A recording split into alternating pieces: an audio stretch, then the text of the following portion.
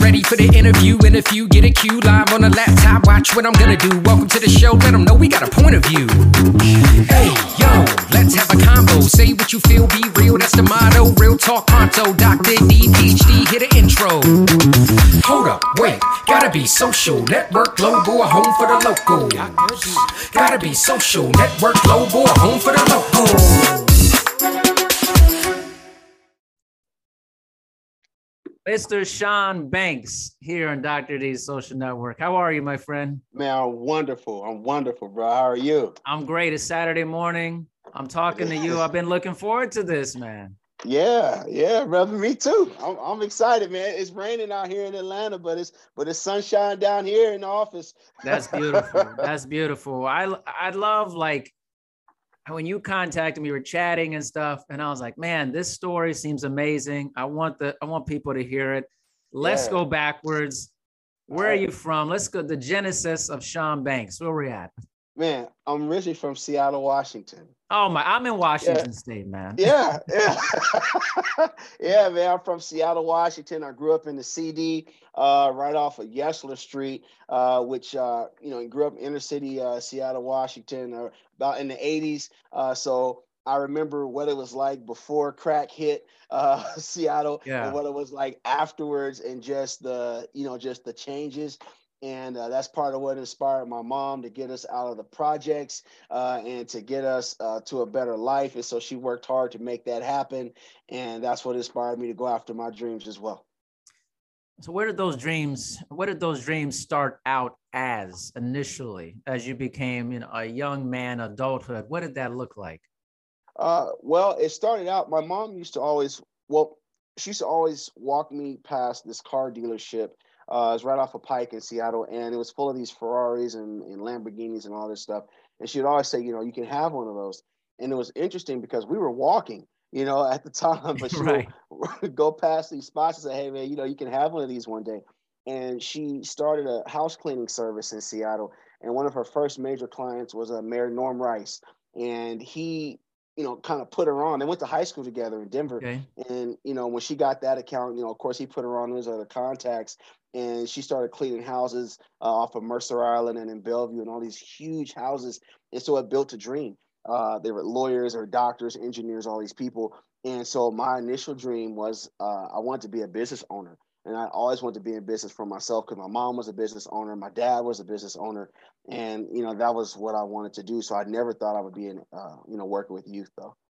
I mean, the youth part, I know it's like, where did that come from? Like you said, I never thought that would be. How did that evolve? Well, I never had a passion working with kids, but my mom put me in martial arts when I was about 6 at the Boys and Girls Club right down the street from Yesler to keep me from getting in trouble. Yeah. And so fast forward about 2008, the market changed, and a buddy of mine said, hey, look, man, we got to figure out how to make some extra money for ourselves. And because I was in real estate at the time. Yeah. And I said, okay, yeah, you're right, we do. Yeah. and he's like, man, how about we teach women and children martial arts? And I was like, hey, yeah, that's a good idea. Let's see if it'll work. And it actually ended up working for us. Now, the funny story about that, or the interesting story, is 10 years prior to that time, my aunt and cousin were murdered in a domestic violence situation. And I had always said that I was going to do something about that. I couldn't do anything about their death, of course, but I could, help other women and children to maybe be able to defend themselves, just at least know to run or do something to protect themselves. And so it was 10 years until, I started actually teaching the martial arts. And that's when that seed came out of my heart, like, oh, yeah, like this is something I could do in my family's honor. And so that's what happened. And that's where it took off. Oh my goodness. So what was it like working with youth? You say you didn't have really a desire. It's interesting when someone doesn't have a desire to work with kids, they generally don't want to be around kids. Right. Right. How did that transform into actually working with, did that passion for children grow in you, or was it just kind of how did that work out? Man, the passion grew. So I was working at my church, and I was actually serving there, and they would always put me over in the youth ministry. Yeah. And all the time they would put me there, and I hated it. And I would complain. Hey, Dr. Derry, I would complain about it all the time. Like, why do you guys have me here? I don't want to work with any kids. They got snot all over the place, getting on my suits. right? Like I'm like, you're like, who do you think you are, right? You Yeah, not yeah. on your suits, right?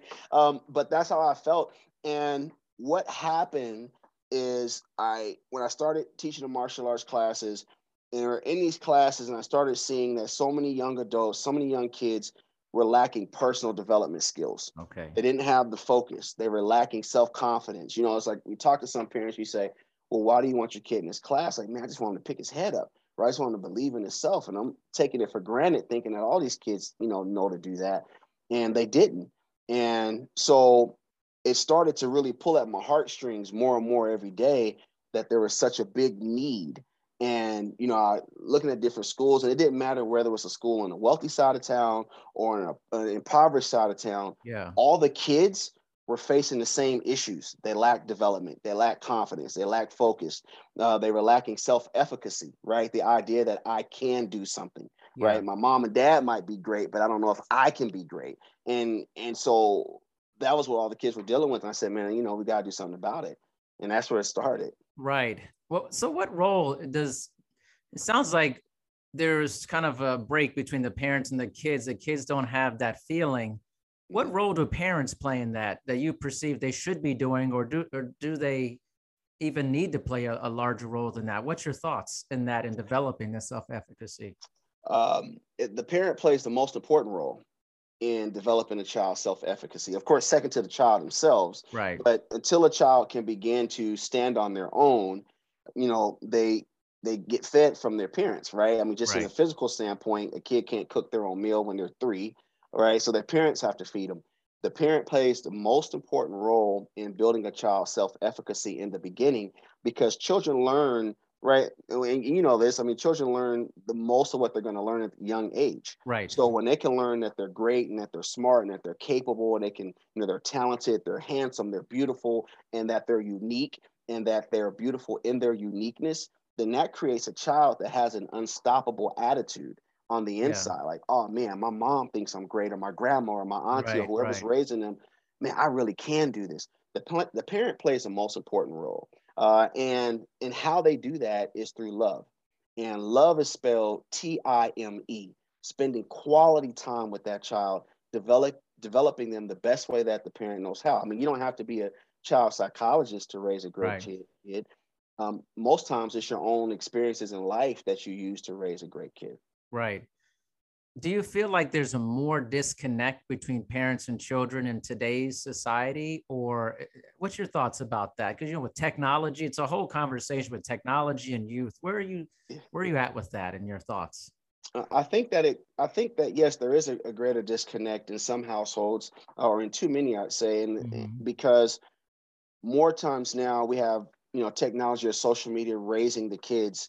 TV's raising the kids. It has a greater influence, a greater impact than it did, 10, 20 years ago, where there was a little bit more structure at home. Now you have more single parent households, or you have households where both parents have to work so much that when they get home, a lot of them are just exhausted, right? Yeah. I mean, to have to, work, 12 hours, and then when you get home, you need to sit with your child for them to read for 20 minutes, right? It's difficult, on top of, cooking their food, getting ready for the next day, trying to spend some time with them. The average American spends about 37 minutes with their child a day. Whoa, I had no clue about 37 minutes. 37 minutes. On average, it's 37 minutes a day. Wow. And it's proven online, like it's a statistic, because I mean, you spend all your time working, you gotta spend some time sleeping, right? They're at school. And then when you get home, you have this whole laundry list of things you got to do when you get home. So we're talking about 37 minutes of uninterrupted time a day is about the amount of time that parents spend with their kids. So yeah, it's a big deal. Wow. Do you know if that number has changed from the past, or is that's if it's gotten more time or less time that parents have spent? Well, from what it's showing, it's less time. It's showing really? it's showing that again, less time. Yeah, because what you had before is you had so you had 2-parent households where you might have one parent that was at home all day, right, who worked at home. Then you had more table time, right, where a family actually sat down and had dinner. You had situations where kids would get off of work and then go work with the parent, right? So there was more quality time going on. Now you have a lot of single parent households where there's one parent that has to do everything. Yeah. Or if you have a two parent household, then both parents are doing so much, that they don't have enough time to spend with their kids. And then they're giving them, there's more crutches, right? There's TV, right? The kids just sitting watching TV. Yeah. There's social media. And so those things weren't there before. They're using more video game time. I mean, most kids spend 2 to 3 hours a day on a video game, Right. right? As opposed to when that wasn't there, then that was outside play, that was going to play and doing something with your parents, sitting talking. So yeah, it is a big difference. Yeah. So let's talk a little bit about the programs you're currently doing right now that you're very passionate about and that certainly have grown over time. Let's jump into that. All right. Well, so it started with the I Am Defense Institute. That was the thing that kicked it all off.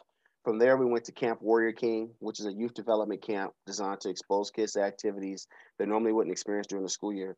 And from there, we went to the You Can Have It All youth conferences, You Can Have It All youth magazine, which is the the only motivational development magazine for children in the world that does what we do, motivating kids through other children.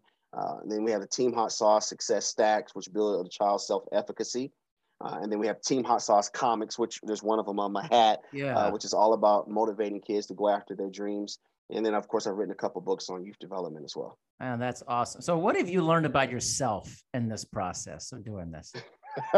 Oh, man, I've learned a lot about myself. One of the biggest things that I've learned about myself is that I didn't allow my mind to get ahead of my heart. And what I mean by that is that in my mind, it's like I want to do business and I want to make money for myself. And, I was just thinking about that. And, instead I allowed my heart to lead my dream. Is really a passion. What I'm doing now is really a passion project. And I've been able to make a living for myself by following what was really in my heart. And what was in my heart was to be able to show kids how to develop themselves and to show parents how to teach their kids to develop themselves. How difficult or is it to work with parents with their children? It's a touchy thing. Parents are very protective. They have everybody has different ideas of parenting. How do you approach that process? Right. So what I do is I talk to parents about youth performance development. And so I try to stay away from talking to them about how to parent their child as much as I try to talk to them about different skills to get their child performing better, because it is a very touchy subject, and it's a very personal thing when you start talking about how someone is raising their child. Yes. And as professionals, we don't know a child better than a parent does. So it's very intrusive to say you shouldn't do that to your kid, or you shouldn't say that, or you shouldn't, right? And there's certain things that they know, but you have to be very careful. So what I do instead is say, hey, look, this is how you build a child's self-confidence. This is how you can improve their focus. Okay, you want them to be the best in their school, or you want them to be the best version of themselves. These are the things you do to do it, right? And I try to stay on that side more so than I do getting into just actual parenting. Yeah. Like I don't talk to parents about should they spank their kid or should they not spank their kid, stuff like that. I try to stay away from. Yeah. Has there ever been some resistance to the message that you're putting out there by some parents? Normally it's pretty well received. I think that anybody that doesn't like it just doesn't follow it. They just don't do it, right? Yeah, they don't do it. But for the most part, it's been pretty well received because we're talking about getting their children to be the best versions of themselves. Yeah, and I feel like with parents, I'm a parent. It's like you want what's best for your kids. I mean, most parents, I think, want their children to do well, and they're willing to maybe invest in things for the children that they maybe wouldn't invest in themselves. Right. For that. Right. I see that a lot with the camp. Okay. With Camp Warrior King, the parents are extremely supportive because they see what the kids are doing. I mean, we have them spelunking, we take them hiking, we teach them how to shoot, how to fish, how to hunt. They're roller skating, they're boxing, and it's a lot of things that parents just wouldn't have time to do, or they'd have to pay a lot of money to show their child how to do all these different things. And so you're absolutely right. Parents want what's best for their kids, and they will make those sacrifices for their children that they wouldn't necessarily do for themselves. I'd love to hear like one of your most rewarding stories from the work you've done. Like, okay. Yeah. Cool. So one recently has been my student Desmond, and he it's funny because when he first started at our camp, he's one of those kids that got in trouble all the time. Yeah. Constantly calling his granddad. I mean, one time he broke a window at a church we were in, and like just always into something. Yeah. But over the years, he's always come back. He's continued to grow. Now he's a junior counselor at our camp, and just recently he did an interview for Cameron Shell for our youth magazine. And Cameron Shell is a gentleman that put the cameras on the International Space Station, Mm-hmm. and he's also responsible for leading the drone charge with getting drones to start shipping your packages and stuff to your house. And so that was really, really cool just to see that development.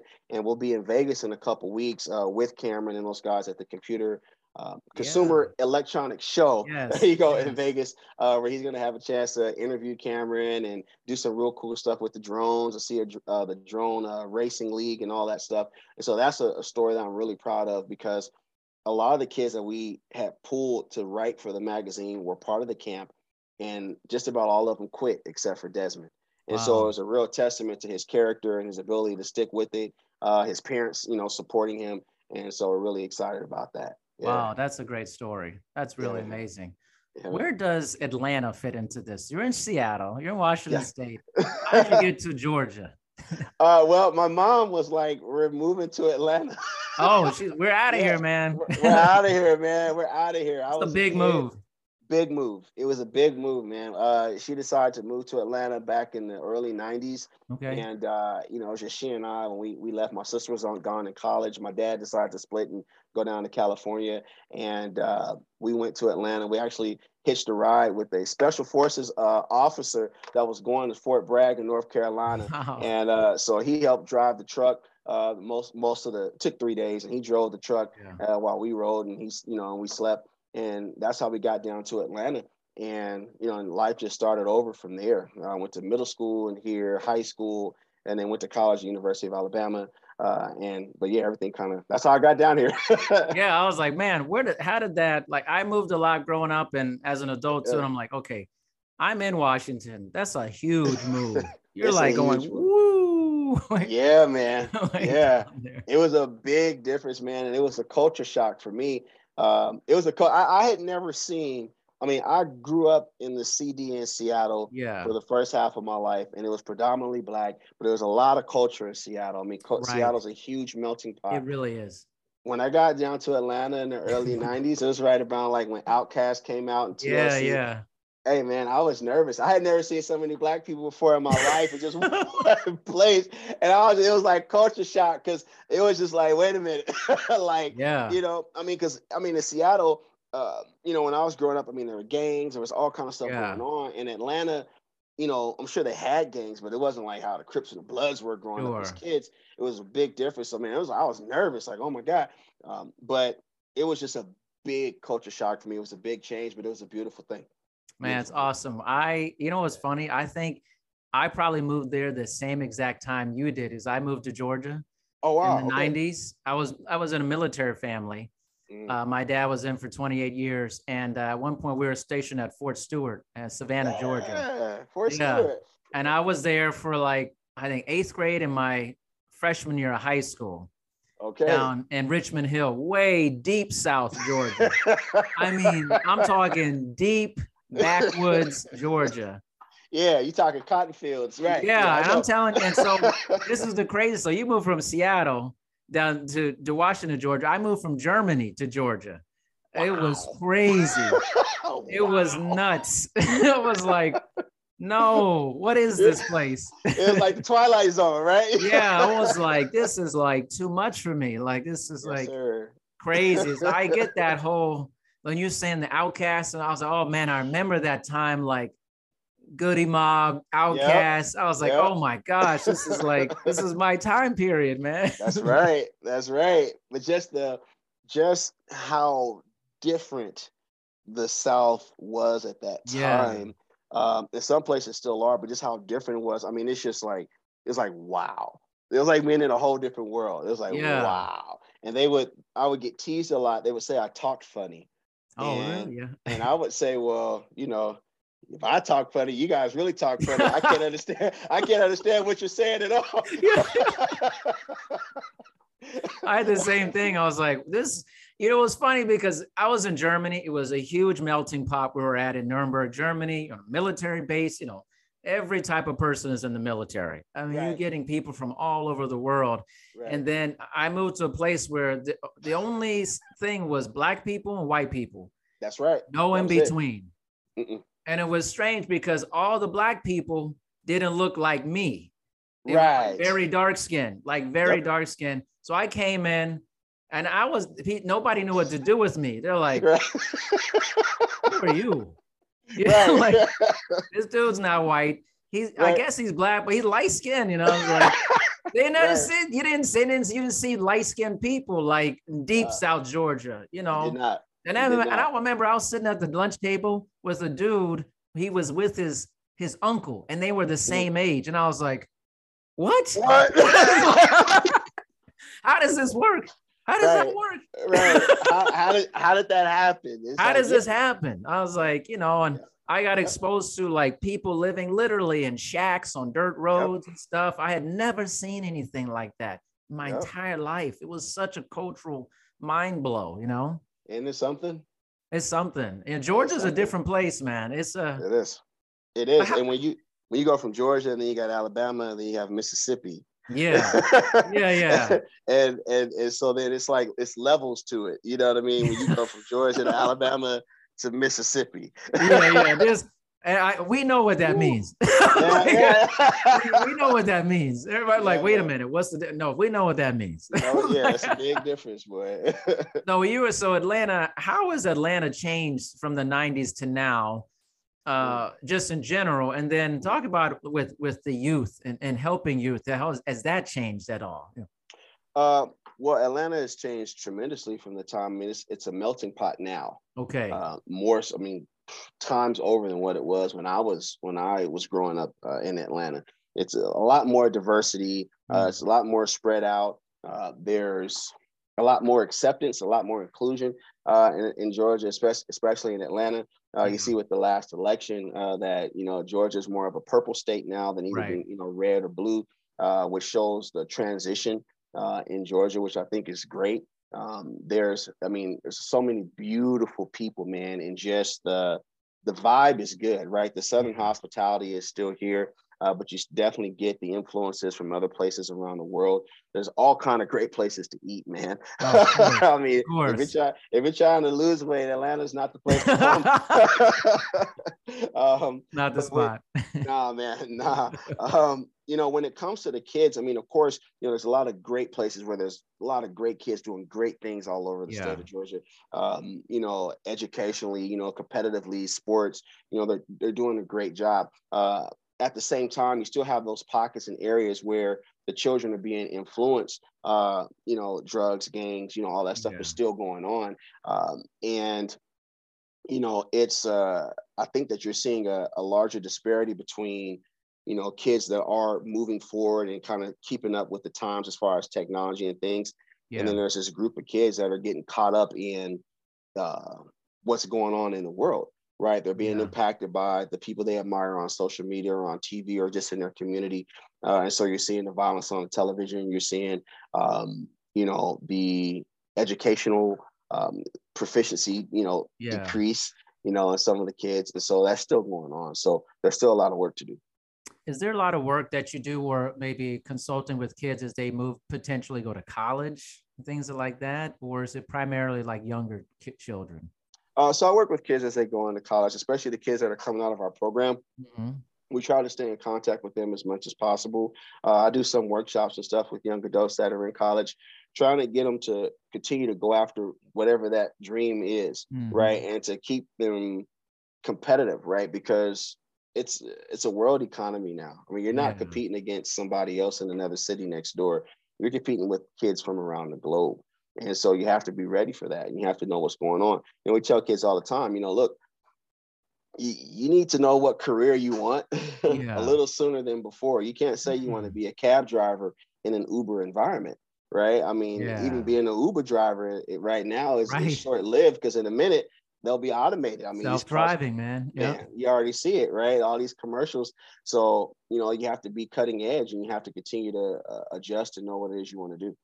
What are the dreams that young people, in your experience, are reaching for these days? I feel like I'm out of touch with that, in the sense, like, you're working with a lot of kids. What are they shooting for? When we were growing up, it was a different dream about things. Yeah. A lot of kids now, I mean, you hear a lot of them talk about they want to be gamers or gaming designers. Okay. Yeah, you hear a lot of gaming designers. A lot of them want to be engineers or getting to like building robots. I think a lot more kids are getting into, just wanting to do tech, wanting to be involved with tech and space and everything that's happening. You're seeing that a lot. Of course, you have kids that still want to be doctors and lawyers and teachers and all the, careers that, were around when we were kids. Yeah. But now you're getting a lot of kids that want to get into, the tech stuff. There's a drone program, Dragonfly, that's doing a push to get more kids between the ages of kindergarten and 12th grade into drones, because that is a huge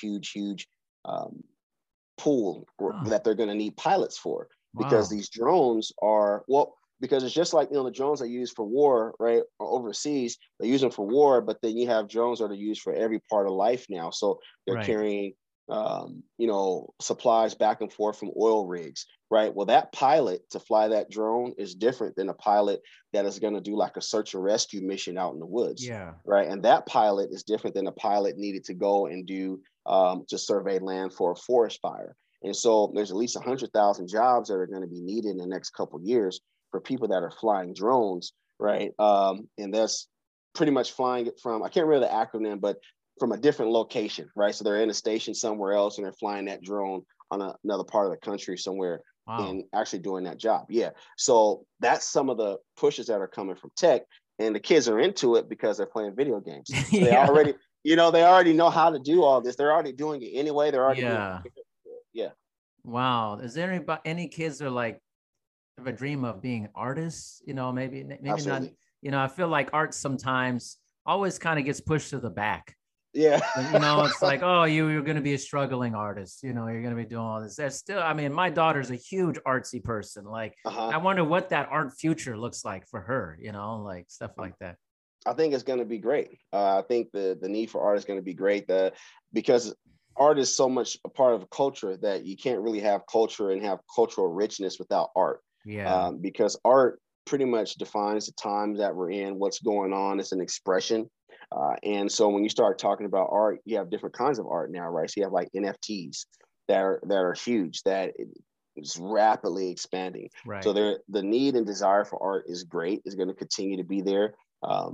The co-founder of Airbnb just donated $100,000 a year to one of the high schools out in Gwinnett, to Brookwood High School, to their art department. Oh, that's great. So that kids can have more of the things they need for art, because art is that big of a deal. So I think that for the future for art, I mean, it's going to be great. It's just, what does it look like, right? What is art going to look like, 10, 20 years from now, as opposed to, what it looks like now. But I still think people will want, pieces of art in their house, right? I don't think that's going to go away at all.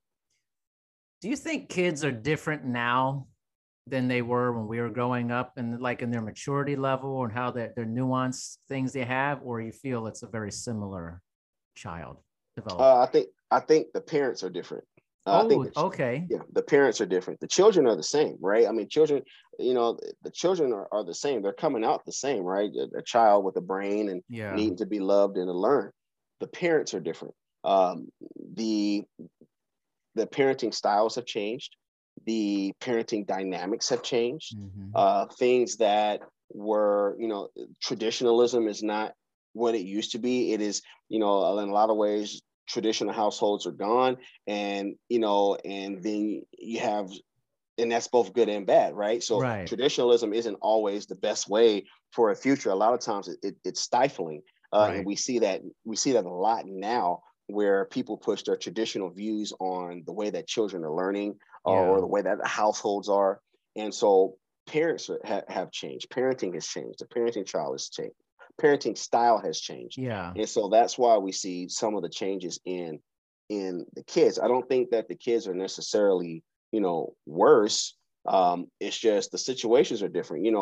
50 years ago, a kid would go to school and then go out into a field and work, or have to go work in a steel mill or something like that. Yeah. Whereas now that's not there. So of course a kid's not going to be as tough as a 7-year-old from 1960, right? Yeah, yeah. Right. It's a little different, right? Yeah. So I think the times and the parents have changed. Yeah. Yeah, that toughness thing is interesting to me, actually, because like there's almost a sense that kids are growing up in a technological world where that's making life easier for them, and adults too. So how do you ride that line between developing this grittiness, this toughness versus the convenience of living at the same time, Right. You continue to push and that's where that traditionalism, where it comes into play, right? Where you continue to push the values, right? The values of work ethic still need to be there. So, no, there's not going to be a robot that's going to clean your room. You're going to clean your room, right? There's not going to be a robot that's going to sweep the floors all the time. Yeah. You're going to do that, right? The little circle robot that can go all around, right? Right? No. That's you, son. That's you. That's definitely you. Yep. You're going to take out the trash. It's right. So it's continuing to do those things that will continue to have those kids to have that sense of work ethic or grittiness, if you will. It's instilling those values. It's, hey, you might have somebody that comes and that landscapes your yard. Yeah.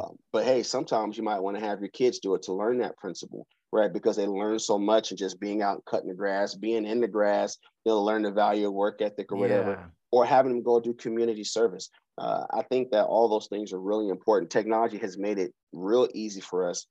But at the same time, I don't know if it's necessarily better all the time. That it's easier. For example, you have this high-tech, high-touch challenge. And technology is great for what it does, but there's nothing like human interaction, right? There's nothing like a kid having to have that experience of saying, do you want to buy these cookies? And somebody saying, no, I don't want your cookie. I don't want your I don't like your lemonade. I don't want it. Right? That feeling of having to, pick themselves back up and keep going is extremely important. Yeah, I think so. And then so people like have to keep those values instilled in children. Yeah. It's just always this push-pull to have more DoorDash, Uber Eats, humans don't want to go backwards. And it's not like they're trying to create more manual labor. Humans are trying to have the path of least resistance. Always. So it's a challenge to have even having resistance is a challenge sometimes. Absolutely. We're trying to almost take it out of society in some way, Right. Yeah, no, we are. And so it's understanding that we're not necessarily going back when we do some of those, we'll just say traditional things, right? Like just cooking, for example. We're not going back. We're maintaining those values that need to be there. If, because it's great to just get Uber Eats or something when it's like, man, we're tired and, I don't want to have to cook. Let's just order something real fast. And it was always designed to be for a convenience. It was never designed to be a staple. Right. It's like every single day, this is what you're doing. But like you said, we don't want to go back to, doing that. But we have to maintain that sense of doing those things because it makes a big difference. If not, your kid will never know how to cook. Right. A lot. That was a lot. I mean, a lot, man. A lot of these kids don't know how to cook anything. Anything. No matter a lot of them. A lot. Yeah, they don't. I mean, and they got to learn how to do it because there's, it's character building. It's fun. It right? is. It gets them into something different. You talk about ways for parents to spend time with their kids. Cool way to do it is, hey, look, let's cook a meal together tonight. Yep. Let's make some cookies. Let's make a cake, right? Instead of we can always go to the store and just get a cake, or we can get an Instacart order and get the cake sent to the house. But let's do it together. And one of the things that kids love more than anything is the memory, right? Yes. That's in their mind, the memories of doing it. I mean, I remember baking cakes with my dad. I remember when we went and, we went fishing together and neither one of us knew how to fish, but it was so much fun trying to figure out how to get the worm on the hook, right? All those things build memories, and especially, and then using the technology to support that dream. For example, how cool would it have been when we were kids to be able to have videotape and pictures of all of our experiences. Yeah. Right. We didn't have that. I mean, you had to, you know, you had the little camera, you had to turn and click. Yeah. You know what I mean? But yeah, I remember. Yeah. you know, but if you could have all those experiences, I mean, that's really leaving a lasting legacy that one day your kids will be able to have this whole dossier of all these cool experiences that they had. And not only will it be in their mind, but they'll be able to go back and look at the video because technology makes that possible, right? To be able to see your smile, your laugh. Oh, I remember Dad fell in the water and all that's there. Yep. Yeah, it makes a big difference. You're right. It's powerful. My daughter said something to me the other day. She's 10. She hadn't used this toy or whatever for a long time. I said, oh, we're going to give it Salvation Army, whatever. She's like, no, it's the memory of the kid. It's exactly when you said they hit me. It's just like, I just remember us going to get it. Yep. And it made me feel something. And I was like, she's right. The memory is more powerful than the actual object. Absolutely. Absolutely. Because that's what, I mean, that is what makes children stronger. And that's also what tears kids down, right? I mean, a lot of like the cycle of abuse, right? Children that are abused tend to abuse other people. Right. For the same reason, because of the memory. They remember what happened to them. And so they do it to others, right? It's just the same thing. Hurt people hurt people. That's right. So when kids have positive memories, and you can build those positive memories, that's more important than having 20 pairs of LeBrons. Yeah. Right. I mean, they're not going to remember all those shoes, but they're going to remember they'll remember the experience of going to get the LeBrons and your credit card being declined and everybody laughing out loud. Right. They'll remember that more than the actual purchase and getting the shoe. Yeah. Right? And so it's those experiences. It's the memory that makes a big difference. Man, you're so right, man. And I didn't, sometimes I get disconnected about that part. But it's true. Everything that I remember growing up is all a memory of all these things, you know, of landing in Philadelphia from Germany and then going down to Georgia and experiencing just I'm thinking of, I mean, this was like when Cross Colors was in, you know, and stuff like that. People wearing their stuff backwards, you know, like crisscross and stuff. I was like, I don't remember any of the clothes like so much, but I remember different memories of that. You know, it's powerful to have that. Right, man, that spoke to me big time. Yes, sir. So how, like, with the people with the kids you're working with, is the demographic more Black youth or is it a melting pot of children generally that you're working with? Oh, it's a melting pot of children. That's awesome. That I work with. It's a melting pot of children. Our youth camp is predominantly Black, but with some of the other things that we do, we have a good mixture of kids. So, how much responsibility do you feel as a Black man in helping other Black youth accomplish these dreams that you're talking about? I find it to be a huge responsibility for youth of all colors, because for Black youth, it's special because they need to see as many positive Black men as possible. Yes. Right. They need to see more of us in all shapes, sizes, colors, backgrounds, everything. They need to see us. Right. And then for other cultures of children, it's the exact same thing. Yeah. They need to see us, because what they tend to see on TV or social media or whatever tends to be more times than what I would like is negative, right? The perception of us tends to be skewed in one way for whatever reason. Right. And so to be on a grassroots level, to be able to say, hey, you know, you can do it, to look at a kid that has a totally different race, totally different background, that may not have even come in contact with the Black man in this way, and to look at them in their face and say, hey, man, you're going to be okay. You can do it. Yeah. You know, you can have whatever it is that you want in life. Or, hey, look, man, you know, get up off your butt and go make this happen. Yeah. To be able to have that impact on their life is a great responsibility. And so you have to be, it's very humbling, especially because it's something that I didn't want to do in particular when I started. Right. So it's like, you know, okay, here we are. So how do we do it that really impacts them in a good way? And you have to be patient, and you have to know your stuff. You know, you have to really know your stuff, because, you know, with children, you know, again, it's that memory. You know, we all remember when people have said hurtful things to us when we were younger, and you tend to remember those more than you do the positive things. And so it's like we have to be, it's a big responsibility to make sure we're saying the right things and doing the right things. Most definitely. So where do you see your programs going in the future? Like as you look forward, what visions or goals do you have for the work that you're doing? Oh man. So with the youth magazine, I want the magazine in on every single continent. I mean, hey, penguins can read it if they know how to read, man. Antarctic, man. Yeah, man. Yeah, man. I want the magazine all over the world because the magazine motivates children to go after their dreams. And, you know, motivation is a universal language. No matter where you are in the world, everybody wants to feel good about themselves. They want to be happy regardless of their situation or their culture. And so it's really important that we get the magazine around the globe. And so that's something that I'm really big on because, you know, it's funny because like Whitney Houston said, the children are the future, man. Yeah. And if we can get them to continue to be positive and headed in a positive direction and believe in themselves, you know, that one kid that takes something out of the magazine and has it on their wall, and that motivates them to get through whatever situation they're going through in life, then we're doing the right thing. And so that's where I see us going, is just getting everywhere around the world, man, getting in these households, on the coffee tables, or on the video game stand or wherever. Video games. In their phone. Next to Call of Duty or something. Right, next to Call of Duty, right? It's like Minecraft. Bad guys and then read about being inspired.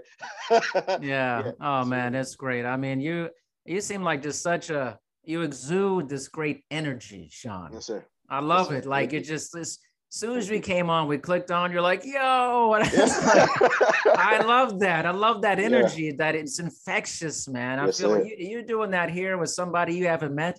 You're definitely doing it amazing with all these kids, you know, and parents. And so I commend you for the great work you're doing, man. Thank you. It's special to know someone like you. Seriously, it's an honor to be chatting with you. It really is. Thank you so much. I appreciate it, man. I appreciate it. We got to do this again. Yes. Yeah. Yes, most definitely. I would love to do it again. I mean, I love having these conversations. Get to talk with people from all over the planet.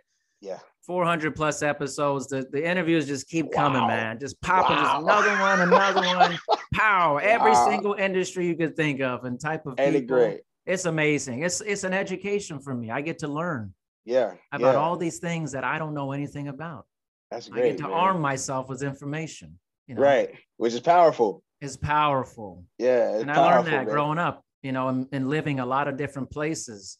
Mm-hmm. And like that move you made from Washington to Atlanta, that was an important move, man. It did something, you know. It's just that process of not being, just trying the adventure of something different, starting something new. Your mom, I'm going to do this. Yep. I'm going to create something. Man, that's powerful when you create something, you know, no matter what it is, you know. Very. That's right. You're right, man. I love that stuff. I really do. Sean, it's been an absolute pleasure, man. I will definitely get you back on for sure. But please have an awesome rest of your day. And please let everybody know they can get everything, find your work that you're doing with kids. Please do the spiel, man. Hey, so thank you so much for having me. I appreciate it.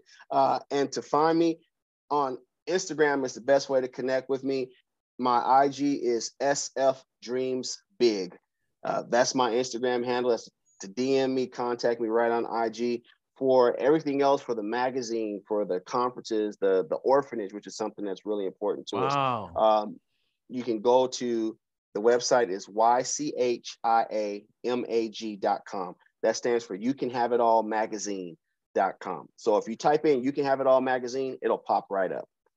Awesome. And that's us. That's the best way to get in contact with us. Well, thank you, Sean, so much. I hope you have an awesome rest of your Saturday, man. Hey, I plan to, man. You do the same. You got it.